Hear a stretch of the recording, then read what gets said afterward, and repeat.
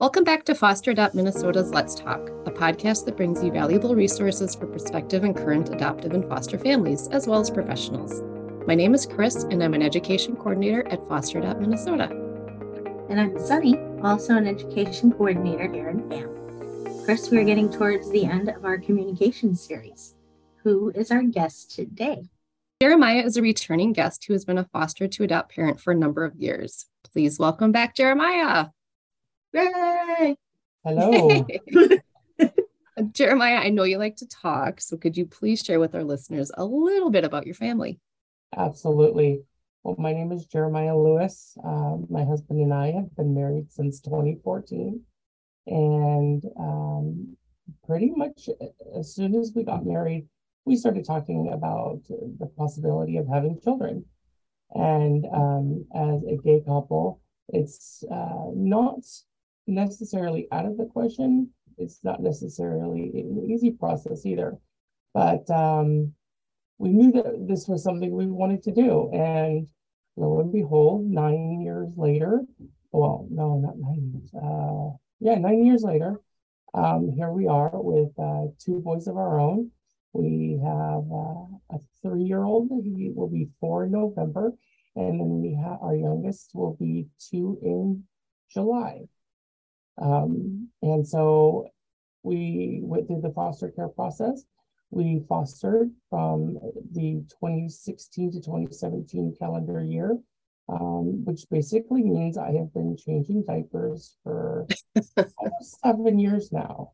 And I'm ready for the little ones to be potty trained. You are a pro. Well, I just have to interject. I'm just sorry. I just have to interject, but I love the way you seamlessly said boys of our own. So I just love that. Okay, I'm sorry, Chris. No, that's completely jump in whenever. Well, thanks for that, Jeremiah. We invited you here today to add to our communication series to provide what communication is like in a home with 2 dads. And since you've had so many experiences with diapers and foster care world, we just wanted others to learn from you and to get an idea of what things are like in your world. So let's get started. All right. So as you mentioned, and we talked about, you've had lots of out-of-state experiences with foster care. And can you share the differences and what stuck out most for you? Yeah, absolutely.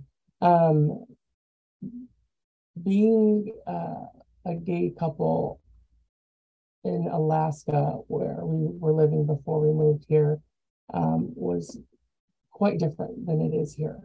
When we started the foster care process, the limited resources up there, i.e. the agencies, did not make or were not shy about making it known that it would be more difficult for us, if not impossible. Everybody has to take this, foster care training course. In Alaska, it was this 2-hour course over multiple nights. And halfway through the first night, the woman who was giving the talk and going through the booklet made it a point of it getting up in front of everyone, not being shy about her attitude, and looking right at my husband and saying, well, you're very lucky that you two are here, because we basically had to make a special exception for you to be here. And at the time, I didn't really understand what that meant. I knew that it had something to do with us being a same-sex couple, since we were the only ones in the room. But it turns out that the Catholic Social Services do not allow same-sex couples to foster or to adopt through their services at all. And what she was talking about was the fact that Alaska has so few foster families and so few people willing to take foster children, that Alaska is the only state where the Catholic Social Services have been granted permission to use same-sex couples. That was our first taste of really being treated differently, not like everyone else.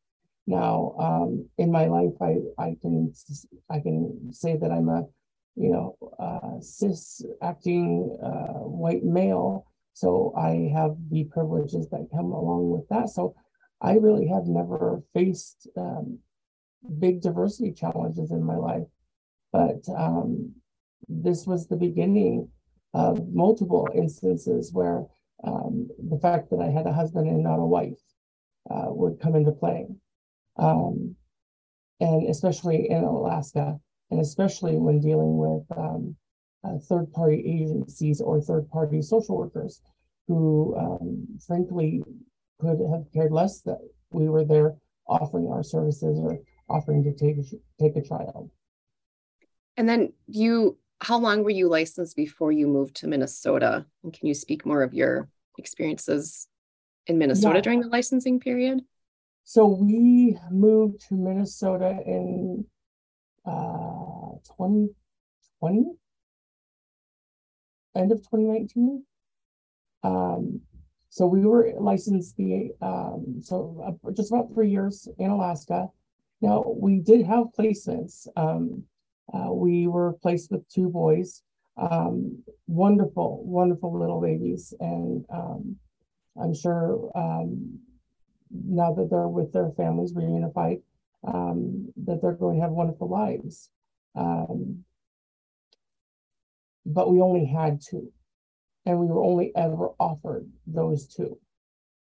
And one of them was a child of a broken home where the father wasn't involved, and the mother, she didn't mind where the child went.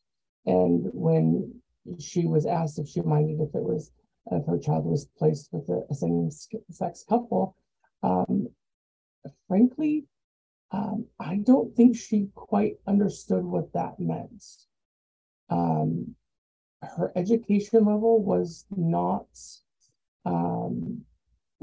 the highest, and at times I felt that some of the things that were told to her and that she was supposed to understand, frankly, I don't think she did. So it wasn't until she met us in person that I think that it clicked what they meant by a same-sex couple.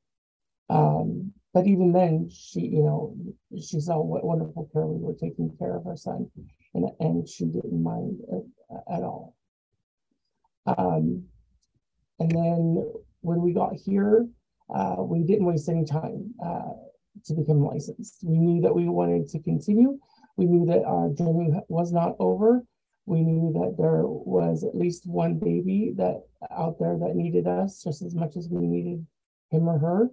And we always knew that the universe would send the right one to us when the time was right. I love it. That's very trusting of you, of the universe. Lovely. So what barriers did you find were the hardest, and what advice do you have for same-sex couples in overcoming these barriers? The biggest barrier that I found was partly myself, because when you're reading profiles of children, some if not most, have a little tiny sentence in it that says child would prefer a mom and a dad, or the child would prefer a male and a female, or something to that effect, basically stating that the child is requesting that they go to a home with one male, a mom, and a dad. And that for me was very hard to accept, especially when we're reading profiles of like 2-year-olds and 3-year-olds. And then, understanding that obviously that's not the child's preference. Obviously, someone has put that in there, whether it be a social worker or whether it be the biological family. Somebody besides that child has wrote this little sentence that makes me and my husband feel that we could not pursue, or we were not welcomed to pursue. So I think that was the biggest barrier, was trying to overcome that one little sentence. Do you find yourself, sorry, did you find yourself asking anyway, or inquiring eventually, like getting over that? Yeah, we did. You know, my husband and I talked about it, and we had looked at a pair of siblings, and the pair of siblings, you know, it said, you know, they love to play basketball, and one of them, you know, loves to play Fortnite, which is right up my alley. And so reading these profiles, and then again, you know, here's this sentence. It's in one of the child's profiles, but it's not in the other child's profile. And I just decided that, you know, what the heck, let's just try it. Let's find out if this child really does prefer to have a mom and a dad. It turned out that by the time we had asked about that, siblings that they were no longer available, but I did get over that, and I did, or I was explained that most of the time that's just something that is thrown in there because maybe they didn't come from a home with two parents, and so that's just someone's way of saying that maybe this child, for whatever reason, like developmentally or attachment wise, there's something about them that the social worker or whoever wrote the profile feels that they might do better with two people in the home raising the child instead of just one. So when it was explained to me like that, the sentence really kind of no longer had power over me. So I just started inquiring about basically every child. Oh, good for you. Is that an explicit question, or are you saying that they just randomly put in those sentences? I'm not sure.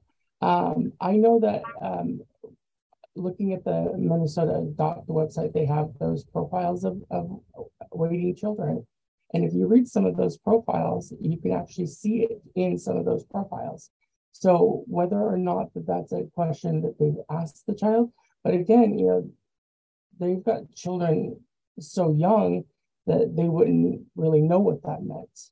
And so I would assume that in some part, that is something that maybe their social worker is throwing in there, or someone has decided to put that sentence in there for one reason or another.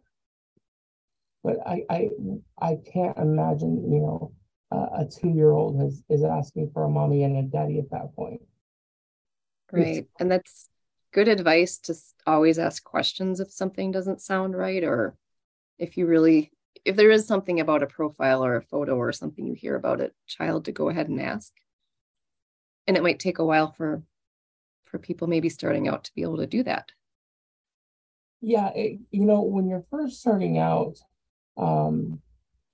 there's so many rules, and there's so many things that need to be done. There's so many T's that need to be crossed and I's that need to be dotted, that whereas, at least in part for me, I was thinking that I was on step Z, ready to go. But then when the social worker would call, or my agency person contact would call, it turns out I'm on step D, and I just completely skipped an entire part of the packet that I was supposed to fill out. And now I needed to slow down, take a deep breath, and then finish the paperwork. So sometimes when you're starting out, the anticipation,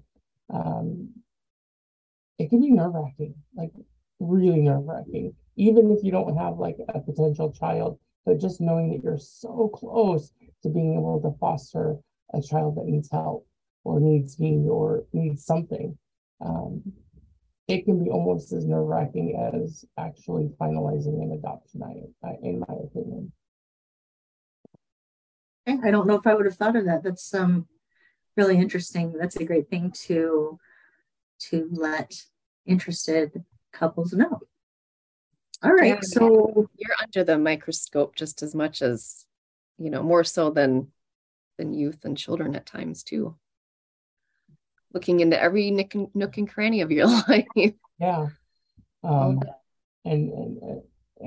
asking about where you've lived for 10 years or 5 years, and then who's your family. And I remember there were questions in there about the way that my parents disciplined me, and I had to basically write an entire page just for that one answer, because growing up in my household was not typical, a typical childhood experience. So what I overcame, as a child would obviously never be what I would bestow upon another child. And so I explained, how I was disciplined, and, why I was disciplined that way, not necessarily justifying the techniques that were used, but just trying to help whoever was going to read this better understand. And then, of course, like the very next question is, would you use any of those techniques when disciplining your own children? And I'm like, oh no way. right. So it can feel like it's invasive, and it can feel like they're opening some wounds at times, but I'm not sure that that's necessarily a bad thing. Right. Well, you definitely have to examine your past so that you can parent well in the present. When you were writing your answers, how much guilt did you feel? What was that? How much guilt did you feel when you were writing your answers about that? I don't think I felt any guilt. Okay. I almost felt cathartic in a way. I felt maybe that it was a little cathartic that I had to write these things out. Re-examining them, I think it actually gave me a little bit of closure, because here I am, in my 40s, having to explain to someone who I don't know, who I will probably never meet, why and how I'm going to discipline a child if they do need to parent a child. So getting to explore that and knowing what I don't want to do and what I can't do, based on my own childhood experiences, it did give me a little bit of closure. I gotta be honest, and I actually really enjoyed getting that off of my chest, even if it was just on the paper that only maybe one person's ever gonna read. Oh, I totally get that. As a writer myself, writing is so cathartic and healing. And who knew that you would find it in the foster care application process?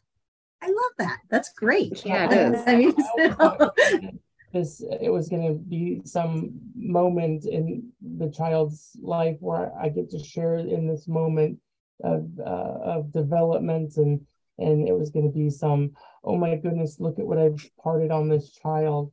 Now don't get me wrong, it's there, because every day my son does something. Like yesterday, just out of the blue, my youngest son just started saying, "Thank you, Dada," like today. And he used it appropriately. I handed him something, and he looked at me and said, "Thank you, Dada," and walked away. I tell you what, I cried for like 10 minutes. That's shocking. So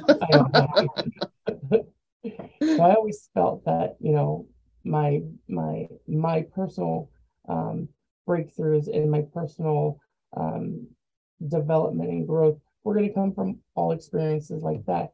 And honestly, I never experienced or expected to experience that kind of breakthrough, filling out a form to apply to foster care.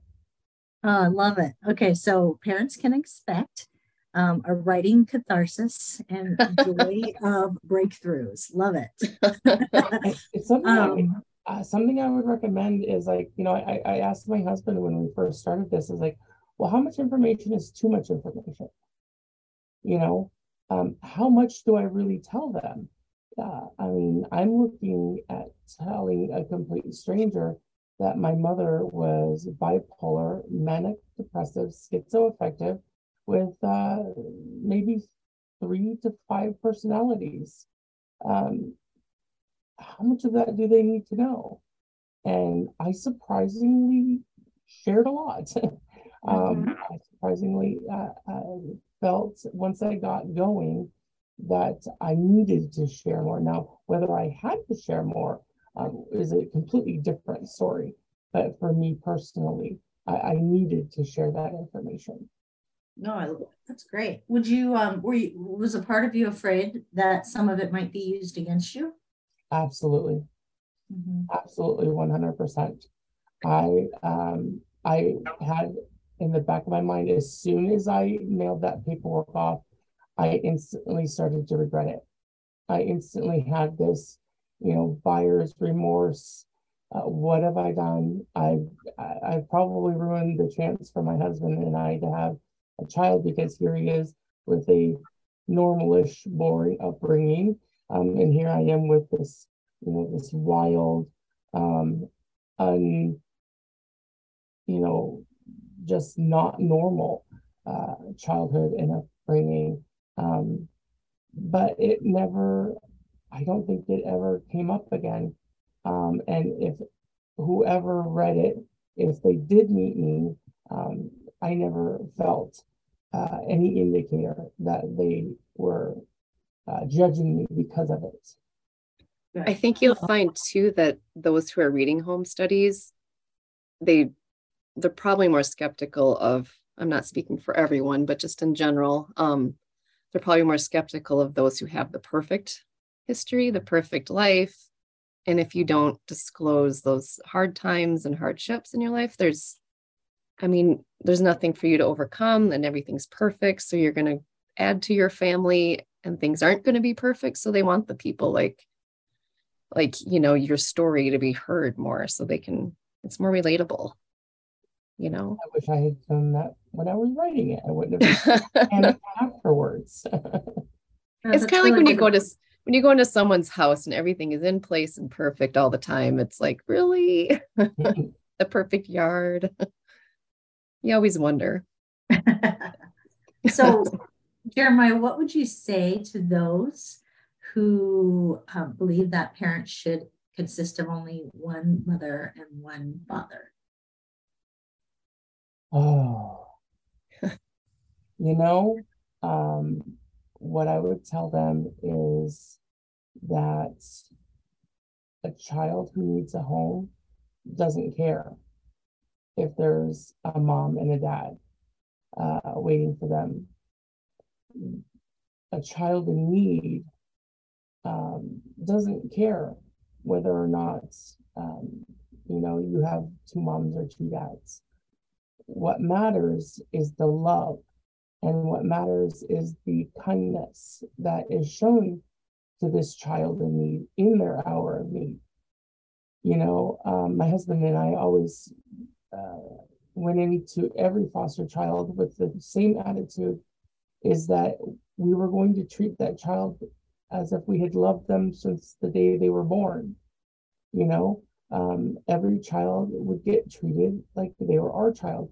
And even if they were with us a day, a week, an hour, a month, we were going to make sure that that was the best time that they had. So when they thought back on their foster care experience, they didn't have a negative opinion of the foster care system.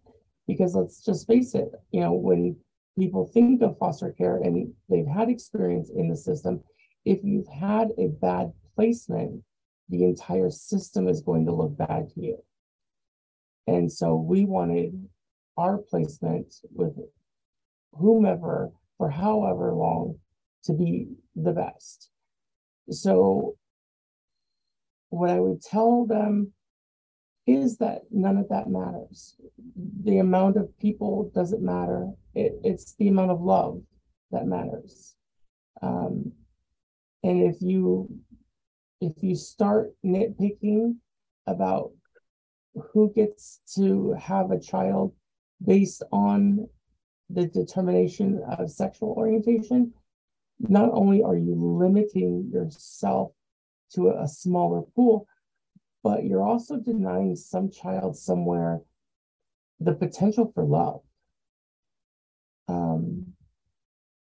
And that potential for love is worth it. And even if they never get a placement, just to know that they're there and available is worth it. So do you feel like the bar is set lower for dads, like maybe in the eyes of society? I don't think it's set lower. In my personal experience, I think it might be set a little bit higher. And what I mean by that is that take our son, for example. You know, he's 3 years old. He's almost 4, and he just got moved up in his daycare from the 3-year-olds to the 4-year-olds. And so these children are beginning to ask, "Oh, well, are you Cody's dad?" And I'll be like, "Yeah, I'm Cody's dad." And then they'll see my husband. "Well, are you Cody's dad?" And they kind of get that confused look on their face. And then they'll be like, say something like, "Oh, well, Cody has 2 dads?" And I'm like, "Yep, Cody has 2 dads." And then usually it's either why, or I have a mommy and a daddy, or they'll make some kind of comparison. But the children have begun to recognize that.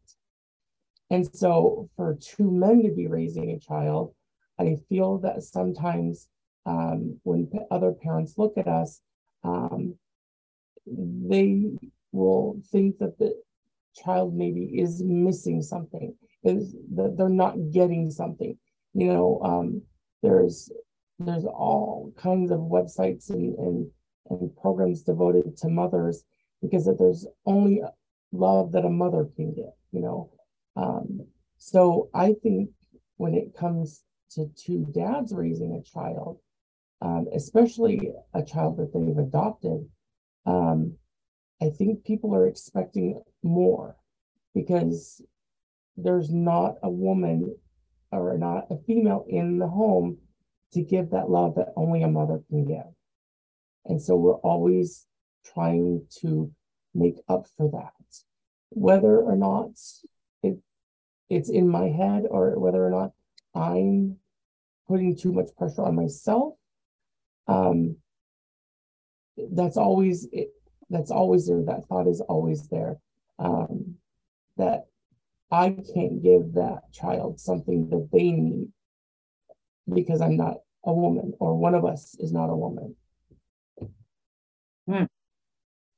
Yeah, I always feel like either we're being judged by the other parents for not having, providing a mom for these boys.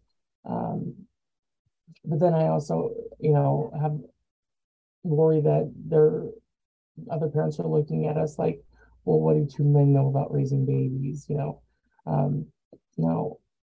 And unfortunately, I have had someone say that to me, that she didn't feel that 2 men could raise a baby. Of course, she was coming at it from a completely religious, ideological way. And so she was not on board with any part of it. But that's out there, that exists, And all we can do is just give our children the best life that we can give them everything they need. And hopefully when they're 16 or 17 years old and I tell them no, they can't borrow the car, they don't tell me that they hate me. Oh, I'm sorry that happened to you. Go ahead. Yeah. And your hugs are filled with just as much love, if not more. Yeah. I do give a good hug, don't I? You do. Yeah. Jeremiah, do you have any last thoughts for us today? My last thoughts. Well, I would just like to say to any couple, especially the same-sex couples out there that want to start this process and they want to be parents and they decide to go through foster care to do so, just know that it is hard. It is hard for everybody. It's going to be a lot of nervous nights, after you send in paperwork after paperwork, of when are they going to call? Why aren't they calling? And the licensing process as it goes forth, now you're inviting someone into your home to basically judge you. And, as a same-sex couple or even a gay person, being judged is something that we dread. We're judged all of our lives. And now we're inviting someone into our home to actually judge us, and not just based on our drapes, but we're gaining access to a child, to this little human that needs us. So for any same-sex couples that want to start this process, please do. It will be so worth it. As someone who now has 2 adopted children, I would take all of the bad again just to be in the same position that I am right now. It was all worth it, and it can be worth it for everybody. They just have to apply for it. Oh, I just got chills. Oh, I know this is where we need like an applause button or something in our like our standing ovation. Feeling for Clint. Oh, thank you so much, Jeremiah. We appreciate you being with us. Absolutely, today. my pleasure being here again. And Great. Jeremiah, it's we're recording during Foster Care Appreciation Month, so just a shout out to foster providers and parents and caregivers out there. And then we're going to be kicking off Pride Month in June. So it's kind of you were a good way to end the month and start June. So wonderful. Yeah. So thank you so much for joining us today. And it's, as always, great to spend some time with you in the afternoon. Well, thank you for having me back.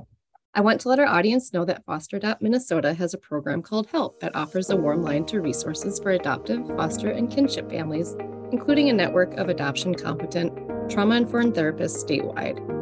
Go to our website, fosteradoptmn.org, and click on HELP. Thank you so much for joining us today for Let's Talk.